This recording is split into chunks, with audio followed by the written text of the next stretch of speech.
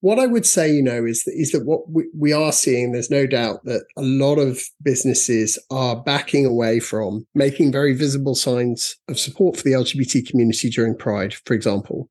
What we haven't seen at all is a sort of a lack of resources being given to LGBT work, both internally, but actually more broadly in terms of ESG as well. So businesses are not stopping doing this work. I do think maybe the messaging is changing. And for me, I think that might even be a good thing. I don't see the pinnacle of success for the LGBT community for there being just rainbows everywhere all of the time, for example.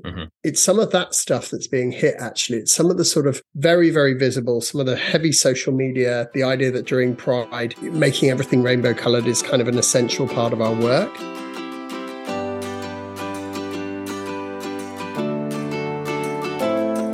Welcome to Deep Dive with me, Sean C. Fennig. According to data compiled by Open for Business, an international coalition dedicated to working with the business community to advance LGBT plus rights globally, support for LGBT plus inclusion doubled from 2015 to 2019 amongst fast-growing companies in emerging markets. In the United States, more and more companies have embraced marketing and branding aimed at the queer community, especially during June Pride Month. But other measures are less visible, things like targeted recruitment of LGBTQ plus people, anti-discrimination policies that specifically protect LGBTQ plus people, and refusing to engage in markets in environments and places hostile to the LGBTQ plus community. Over the past couple of years, this past year especially, things have been changing. In March of 2022, Disney criticized Florida's Don't Say Gay bill that was signed into law by Governor Ron DeSantis. This law bars any discussion or instruction of sexual orientation or gender identity in Florida schools. In response to Disney's criticism, the governor asked the state legislature to revoke Disney's self-governing privileges, which it did, and then it also took control of the district's governing board and replaced its members with those handpicked by the governor. In April of this year, trans social media influencer Dylan Mulvaney posted a video on Instagram commemorating March Madness that included some custom cans of Bud Light featuring her face that the beer brand had gifted her, celebrating Dylan's 365 Days of Girlhood series, which documented her transition. This sparked a massive backlash and calls for a boycott of the beer from the far right, which led to a significant drop in shares and value for Anheuser-Busch, the parent company of Bud Light. In response to this drop in share prices, Florida Governor Ron DeSantis has announced a potential lawsuit against Anheuser-Busch for breaching legal duties owed to its shareholders. We won't get into the fact that it's the far right's boycott that directly led to the drop in value in the first place. Things have snowballed since. In June of this year, Pride Month, retail giant Target started pulling LGBT plus positive products from its shelves after far-right activists and Republican attorneys general took issue, arguing that such products were essentially grooming children, leading to disruptive, destructive, and threatening behaviors from right-wing agitators in the stores, including yelling, bullying, theft, and destroying of displays. And many Starbucks stores across the country this year quietly instituted policies of not decorating for Pride Month, a reversal from years prior. All of this has me worried. So today I'm talking to Dominic Arnall, CEO of Open for Business, the organization I mentioned at the top of the episode. Open for Business advances LGBT plus inclusion and creates change in three ways: by constructing and promoting the economic business case, by catalyzing a global business voice on LGBT plus inclusion, and by mobilizing local business leaders to advance LGBT plus inclusion. We talk about some of their initiatives, their research, the practice of corporate pinkwashing, some of the best and worst places to do business, how companies support the LGBT plus community in ways that aren't necessarily visible, how the US right-wing attacks on LGBT plus supportive businesses could impact the community as well as business practices around the world, if we could be experiencing an emerging paradigm that pits an LGBT plus positive economic model against an anti-LGBT plus model, and more. If you like this episode or any episode, please give it a like on your favorite podcast platform and or subscribe to the podcast on YouTube. And as always, if you have any thoughts, questions, or comments, please feel free to email me at deepdivewithsean@gmail.com. let's do a deep dive. Dominic, Arnall, thanks for being here. How are you? Very well, thanks. And you? I'm well too. Thank you. I'm both excited and anxious about having this conversation, primarily because I know next to nothing about economics and business development, but there is a significant intersection with some things that I do know a little about, and that's politics and the LGBTQ community. And these three things together, business, politics, the LGBTQ community, are all taking center stage for better or worse in different ways in a lot of places around the world today. So I'm glad to have you here to talk about this. Oh, I'm very glad to be here. So first things first, tell me about Open for Business. Absolutely. So Open for Business is a coalition of global organizations that really is looking to harness the power of the private sector to change the world and make life better for LGBTQ people everywhere. So to me, this seems like small space. Not a lot of folks are focusing on this, at least the intersectionality that they might be focusing on certain portions of this, people that are focusing on the queer community in politics or politics in business. But these three together just doesn't seem like there's a lot of folks operating in that space. I think you're right. Yeah, I think it's interesting, really, because I think a lot of people in the LGBT space make broadly a similar case that's been made for a long time, which is that globally people should respect the human rights of LGBT people. And of course, I agree with that. I worked for a large LGBT NGO for a long time, doing something very similar, doing quite traditional human rights work. And I think that one of the difficulties is that actually the fact that LGBT people have human rights and those human rights should be respected is not self-evident in a lot of contexts. And I think it's quite difficult for us sometimes to look really at those contexts where life is very difficult for LGBT people and to think that maybe we need to change our approach a little. And I suppose that's what we aim to do at Open for Business. So we make the argument, augmented by research, that LGBT inclusivity is good for municipalities, good for business, and good for the economy. And we do that typically. We would do a review of an area which could include up to 200 new pieces of evidence. So we're talking about global data sources, national, regional, and local. Looking at things like existing research papers, reports, articles, and presentations, as well as doing new primary research where it's needed to look into, for example, the views of HR directors in a particular context. And we present the evidence in 27 different propositions on 3 levels, so economic performance, business performance, and individual performance, aiming to create new data to support the idea that LGBT inclusion is better for national competitiveness and creates stronger financial results.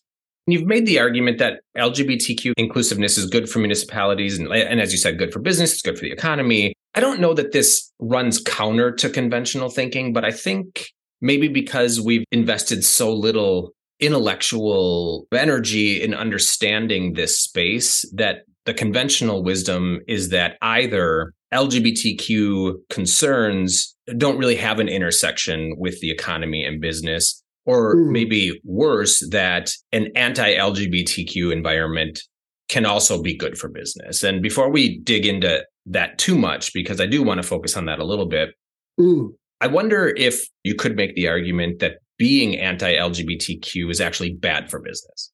Absolutely. So I think there's a number of different levels. So if we take the individual business level, if you look at the FTSE 500 at the moment, an awful lot of those companies pursue on their own, put an awful lot of money into DEI initiatives and into positioning themselves as being inclusive organizations. And I think some of this is viewed a little skeptically and viewed as pinkwashing and all that sort of thing. But on the whole, actually, as someone who's worked very closely with a lot of these organizations, a lot of them are very, very keen to do this. And on a simple level, they're doing it because they know that it works, right? It's effective for their business to have people come to work and feel able to be themselves and able to perform at their best potential. I suppose our proposition is that it's exactly the same for an economy, for a society, and that there are a number of very, very direct links to things that would be bad in an LGBT environment for your society. So, for example, if not everyone can access healthcare, if people have very different experiences in education, if people aren't able to access employment, if 10% of your population aren't able to reach their potential, that could be very bad for your economy in the longer term.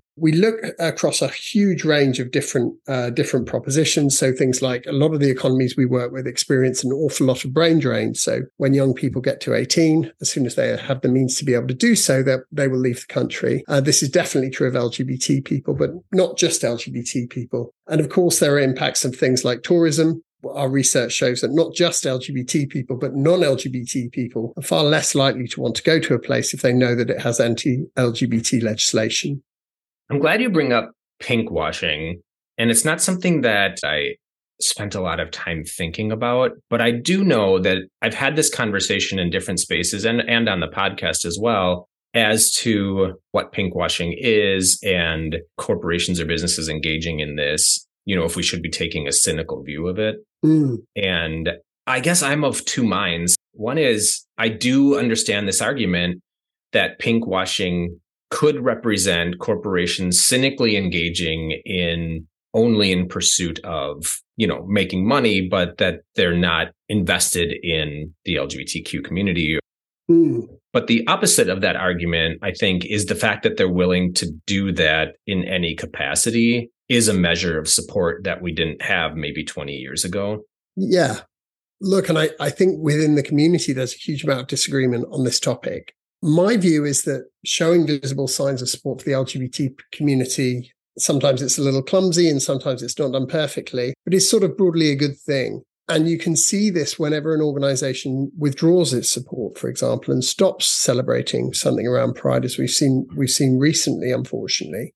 So I think that what people are looking for when they see that is a sort of congruence between a brand's values, what they know about a brand, and what's happening. So where organizations run into real trouble is where with the left hand, they're making a big show of Pride, for example, and showing how inclusive they are. And with the right hand, perhaps they're engaged in activity that's actively harming the LGBT community.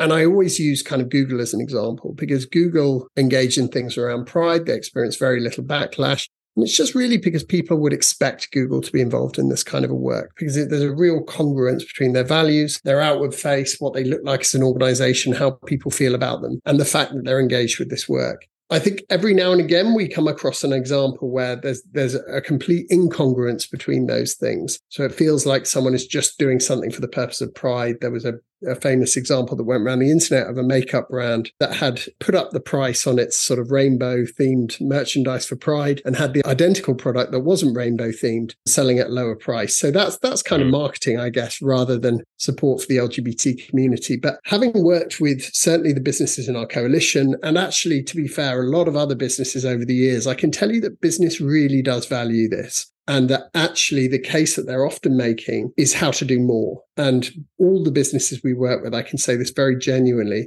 are constantly having conversations about how they can push things further and do more and more for the community. And it really does come from a very genuine place. So I know that a big chunk of your work is ranking municipalities on their inclusiveness. And you touched on this a little bit, how you measure that, or at least some of the indicators that you're interested in. I guess I'm wondering which places are doing particularly well based on the rankings that you employ? So the places that are doing really well, and I should say that our last data was 2022, which doesn't feel that long ago, but actually in terms of LGBT inclusion, it feels like quite a long time ago. Yeah. We're reviewing this data in 2024, so we're going to have even more up-to-date data. But certainly as of 2022, cities like London, New York, San Francisco, Berlin, Sydney, and Toronto were all doing very, very well, had created this kind of virtuous cycle in which inclusion and competitiveness are mutually reinforcing with really highly developed financial and creative industries. So yeah, that would be an example as where we were as of 2022. We are interested to see, obviously there's been an enormous change in the States, which we may talk about at some point, but also here in the UK, there's been a bit of a change as to how LGBT inclusion is viewed in the press. And it will be interesting to see if the data comes out differently as a result. Yeah, this is something that strikes me because, and I'll give you a couple of examples, and you touched on one, which is the environment changing in the States as a whole. But, I read recently an article about some blue regions. So in the States, that's, liberal regions in Florida that are particularly concerned that not only are LGBTQ plus people leaving the state, but that people are choosing not to visit the state. So tourism is taking a hit as well because of their anti-LGBT legislation. But that in these blue regions, people are making the case that it's actually harming, it's actually harming the community by denying dollars to some of these regions that are actually much more open than the state itself presents. Yeah. And then I have also read, specific to the UK, that the UK has become, at least from perception of LGBTQ people living in the UK, that feels less welcoming than it did a few years ago. Yeah, I think that's absolutely true. I live in the UK myself, and we've certainly dropped down the ranking in ILGA's inclusivity ratings. Yep. There's a lot of reasons, though. The environment in the press feels very different to how it did a few years ago. So it's been quite scary to witness. Yeah. And I guess my question is, how do you consider a national environment when you're ranking municipalities? Because San Francisco has always been somewhat inclusive, right? Yeah. But it's also sitting in an environment, a larger environment, that is becoming less inclusive. Absolutely. I mean, so the slightly boring answer is it depends on the place. So obviously the US's legislative framework is kind of unique in terms of the state versus national picture. What we're trying to do and what we're doing as without giving the game away, a special feature on in 2024 is looking at some of those states and how they've changed, and looking at comparisons between states like San Francisco and, for example, states in the South where they appear to have gone backwards. So you mentioned Florida earlier as an example. Mm-hmm. I also want to circle back to a couple of things, other things that you mentioned, both brain drain and tourism. Yeah. And I can absolutely wrap my head around the impact that has on economies, that places like Russia, as they become not only less LGBTQ friendly, but at the same time, as they're engaged in war that is isolating the country, that they're losing not just LGBTQ folks, but a lot of folks. Sure. And then tourism, are there places that are better in like Europe than other places? Or are there places in South America that are better than other places in South America? Oh, absolutely. And I think one of the reasons we focus on a kind of city level is that actually the difference within a single country can be enormous, from the capital city to more rural areas. And I think cities being economic hubs, that's why we focus. And indeed, in some countries, we'll do an analysis of more than one city. So we do around 10 in the States, for example. Yeah, I mean, there are kind of highlights all over the world as well as lowlights. So, for example, one of the areas we work in is the Caribbean. We have a program in Barbados. Now, Barbados just went through decriminalization last year. And yet the mood is incredibly positive about LGBT people. They're already talking about marriage. To give you an idea, in the UK, that took 40 years, that transition from legalization to marriage. So things are moving quite quickly at the moment, and they're moving negatively in the same light. We have a program in East Africa that's based in Kenya, and there are bills. The Uganda bill, the anti-LGBT bill in Uganda has attracted a lot of attention, but there are actually similar bills proposed in Kenya, in Ghana. Oh, and yet in Southern Africa, places like the Maldives, like Botswana, are now going through a process of decriminalization all at the same time. So it's kind of a constantly evolving picture. And I think a continental level is probably too wide a lens to put on it, because even within Europe, there was a few years ago, Poland was an exceptionally difficult place to be LGBT. Turkey is certainly experiencing some very difficult moments at the moment. And yet we're seeing Poland at the moment look to a position of optimism with the elections coming up. So I think sometimes we can be guilty of seeing it on a kind of scale from the West going towards other areas of the world that we perhaps have a sort of understanding of as being less developed, whereas actually it's a bit more complicated than that. Sticking with this evolving environment, something that strikes me, I guess to put this in the context of myself as a traveler, as the world evolves on this, I'm chasing the bright spots. Right. And by that, I mean the safe spots, the spots that I'm not going to be looking over my shoulder or worrying. And then I think about the work that you're doing, and I think it would be easy to really engage the places that are inclusive, but it strikes me that you're probably not, that some of your work is probably engaging the places that are contracting or not so inclusive. Well, we try and do both. So we look at places that are changing is probably the best way to put it. So our work in Barbados that's a context that's changing for the better for LGBT people and is changing all the time, is really opening up. And unfortunately, our work in Kenya is to do with aiming to stop regression. So it kind of goes both ways. I think what we look for is a situation that's changing that global business can contribute to make its voice known. Mm-hmm. And what that looks like is obviously very different in every sector. So an interesting example was there was a global tech organization that was considering putting a headquarters in Singapore. Singapore, obviously, being a place that cares very much about being open for business. And that place was, that research facility was completely cancelled. And it was cancelled on the basis that partner visas were too difficult to get in Singapore. They had an awful lot of creative people they were pulling together to make this work, a lot of members of the LGBT community. And they didn't want to jump through hoops in order to get people's partners into the country.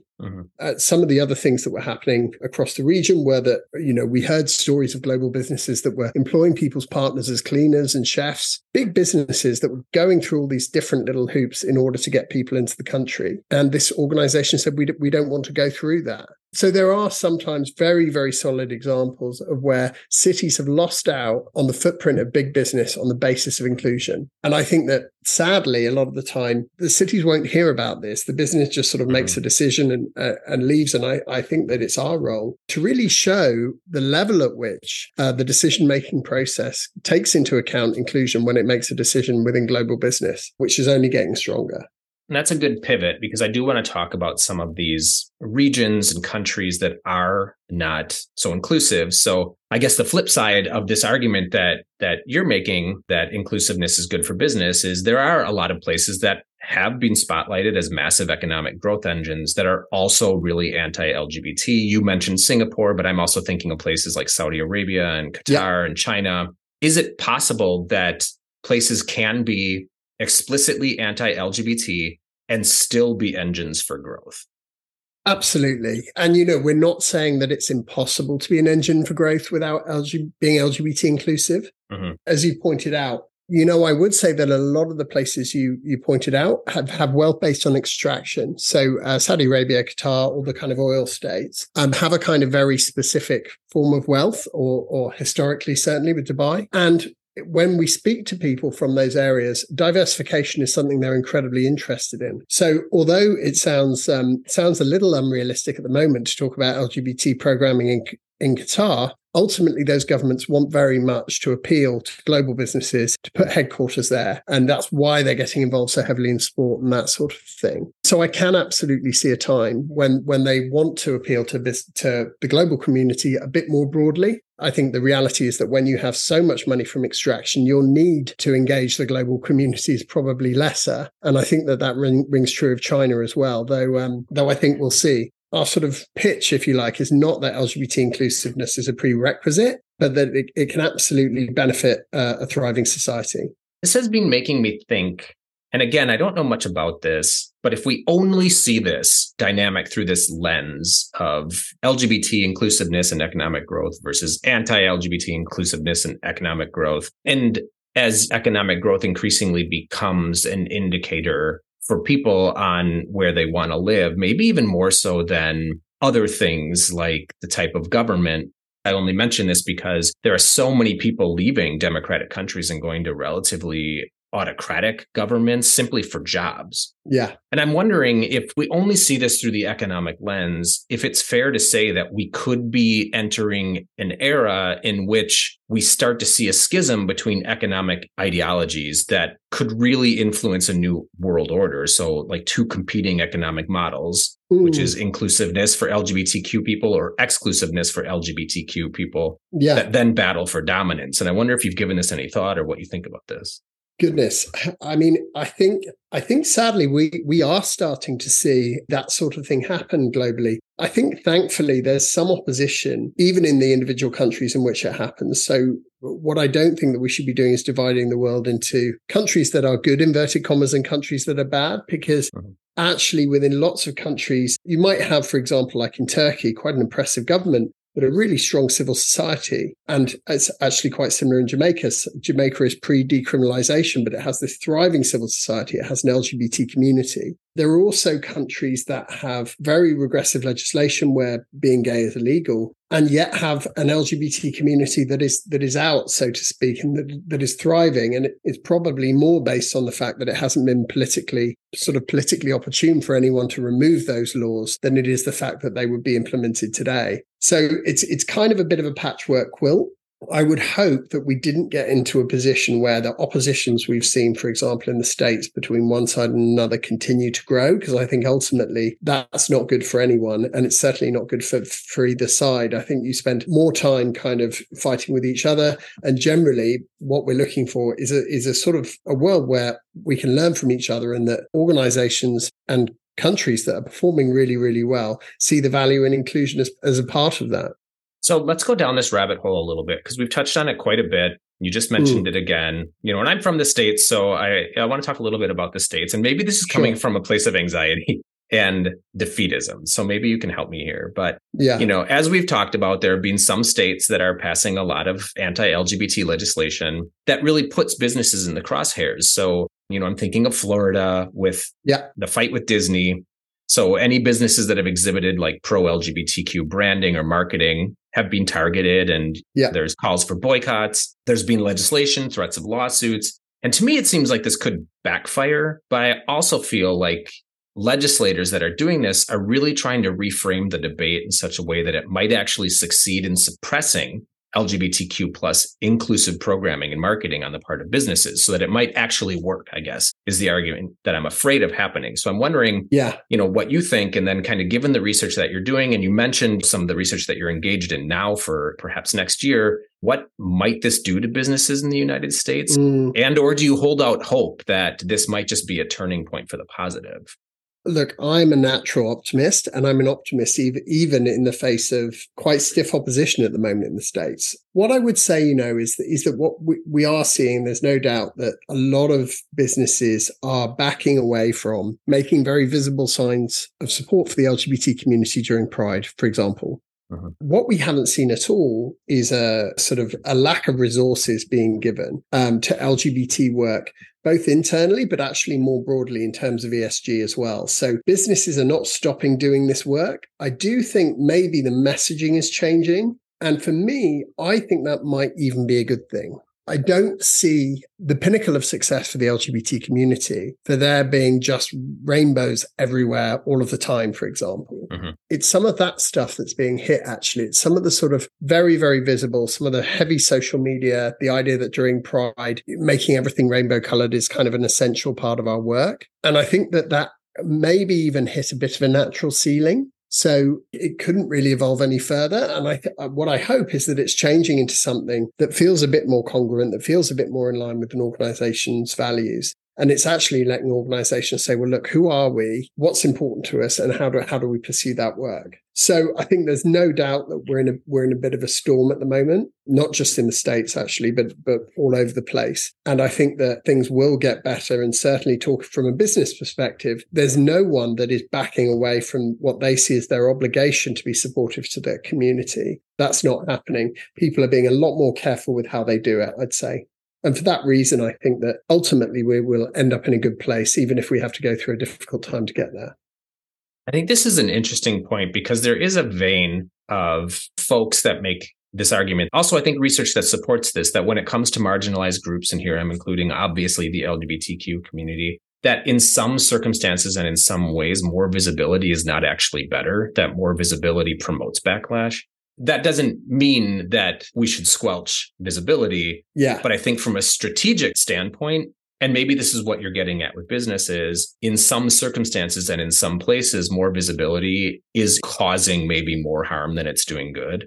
Well, I think that the visibility has to be backed up by a sense of this being who the organization really is and their values. And I think we can probably both think of some high profile cases in the States recently where it has ended up with businesses being in a bit of a war over their visibility. And a lot of the time, that's because the business wasn't really perhaps initially too sure of where it stood on the issue. An example I can think of is Budweiser, who ended up withdrawing and apologizing and going through this whole process and actually pleasing no one in the process. Because I think when you make a commitment to LGBT people, and actually, I think turning your logo rainbow, I wouldn't be skeptical of that, but I think it is a commitment in a sense. You're saying this is who we are and we're a supportive organization.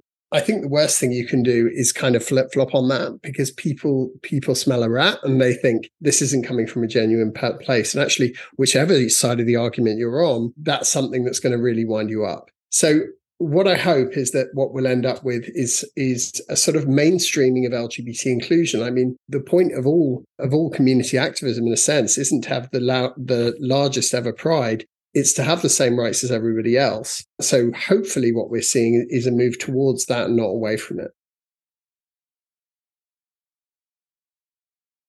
Something that, I think about often, I see a lot of what the United States does through a lens of the potential influence it has on the rest of the world.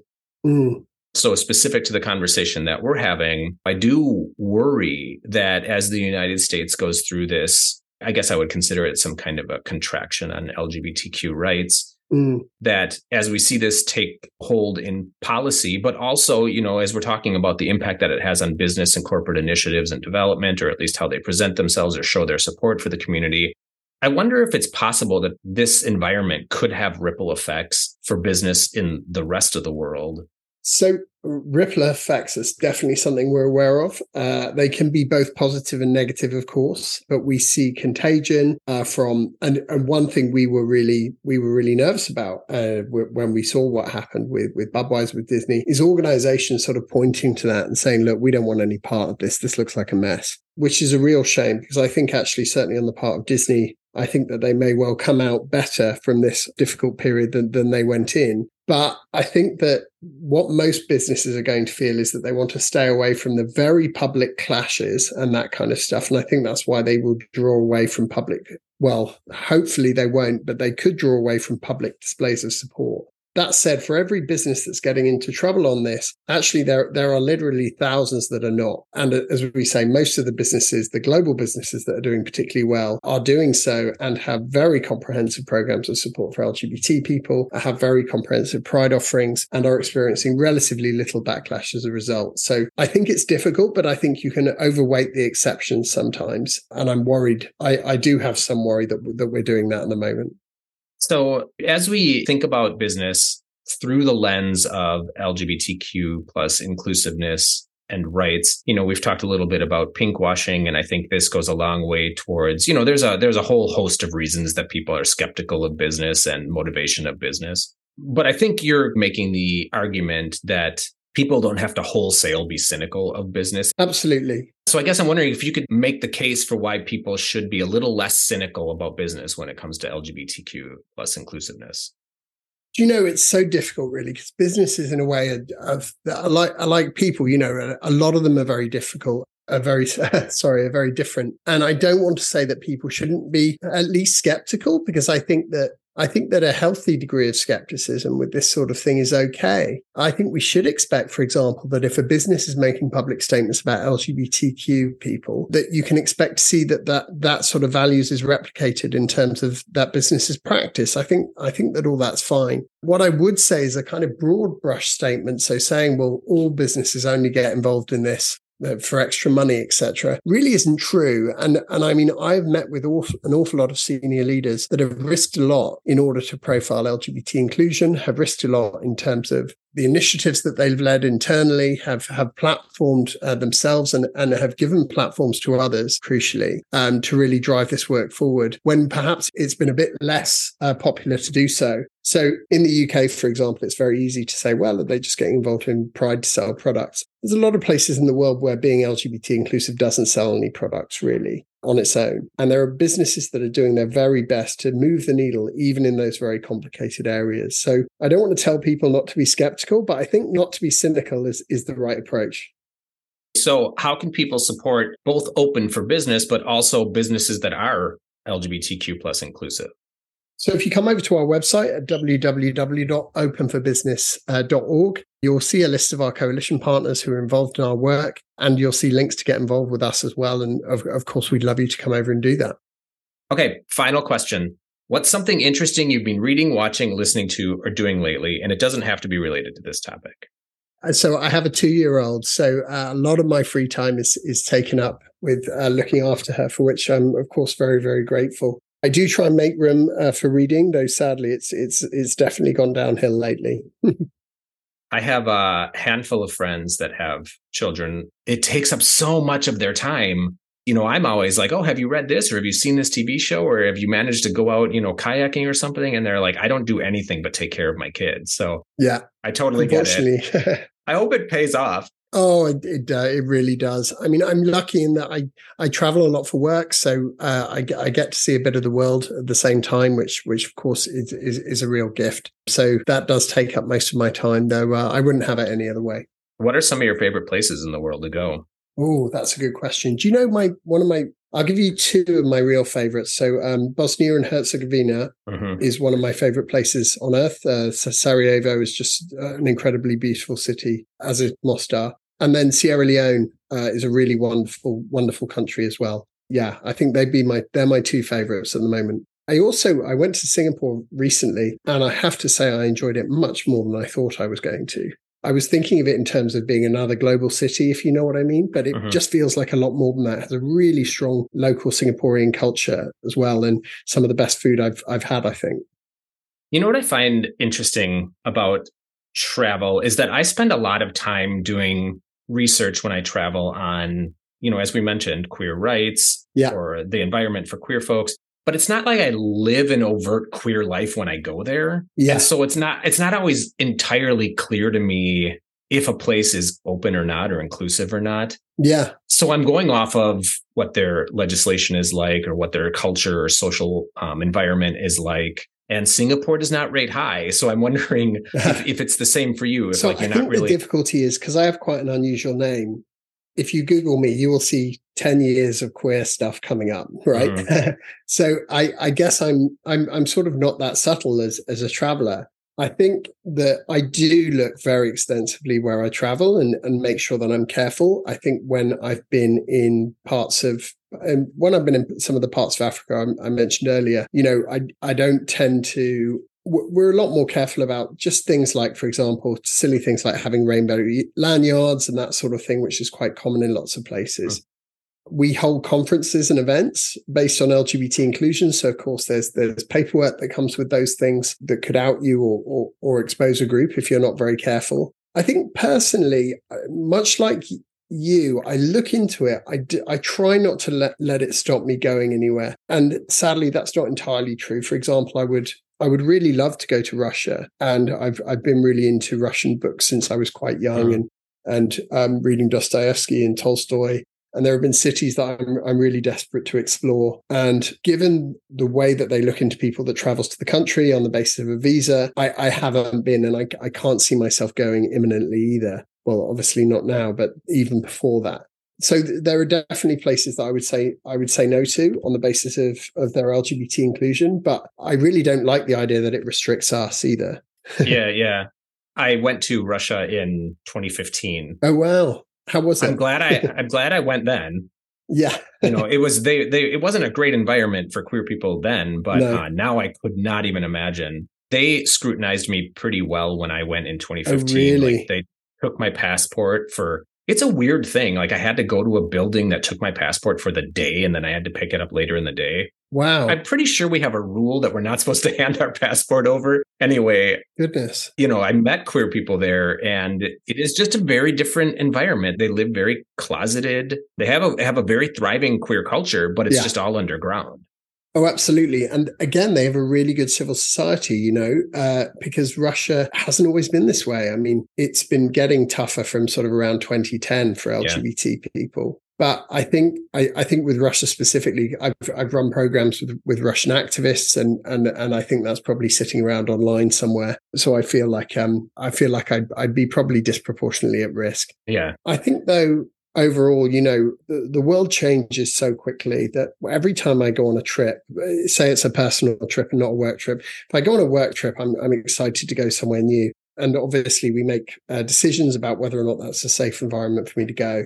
But personally, I'm always sort of thinking, well, what's the best place to go now? And part of what I consider best place to go is the fact that I'm LGBT. Mm-hmm. And I think that even as LGBT people, we're probably not conscious of how often we make these decisions, So Taiwan goes through marriage and you think, Taiwan, I've never been there.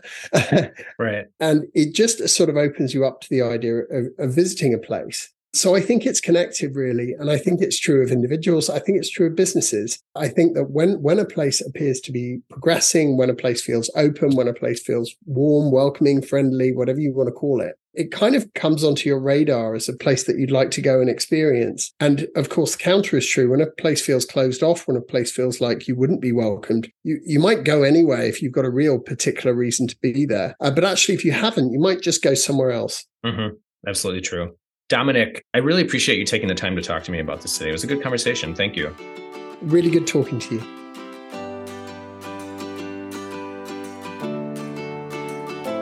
While many of us in the queer community remain skeptical of the motivation for businesses when it comes to their LGBTQ plus support, I personally feel like visibility is important. And the push from the far right to scare businesses away from supporting the queer community is the tip of an iceberg that could precipitate the rolling back of less visible support. Things like anti-discrimination policies, LGBTQ plus positive hiring practices, and more.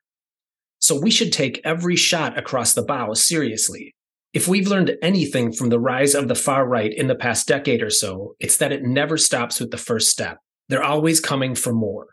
So show your support where you can. Let businesses know that you appreciate the LGBTQ plus positive things that they're doing in whatever ways feel comfortable to you. It does make a difference. All right, check back soon for another episode of Deep Dive. Chat soon, folks.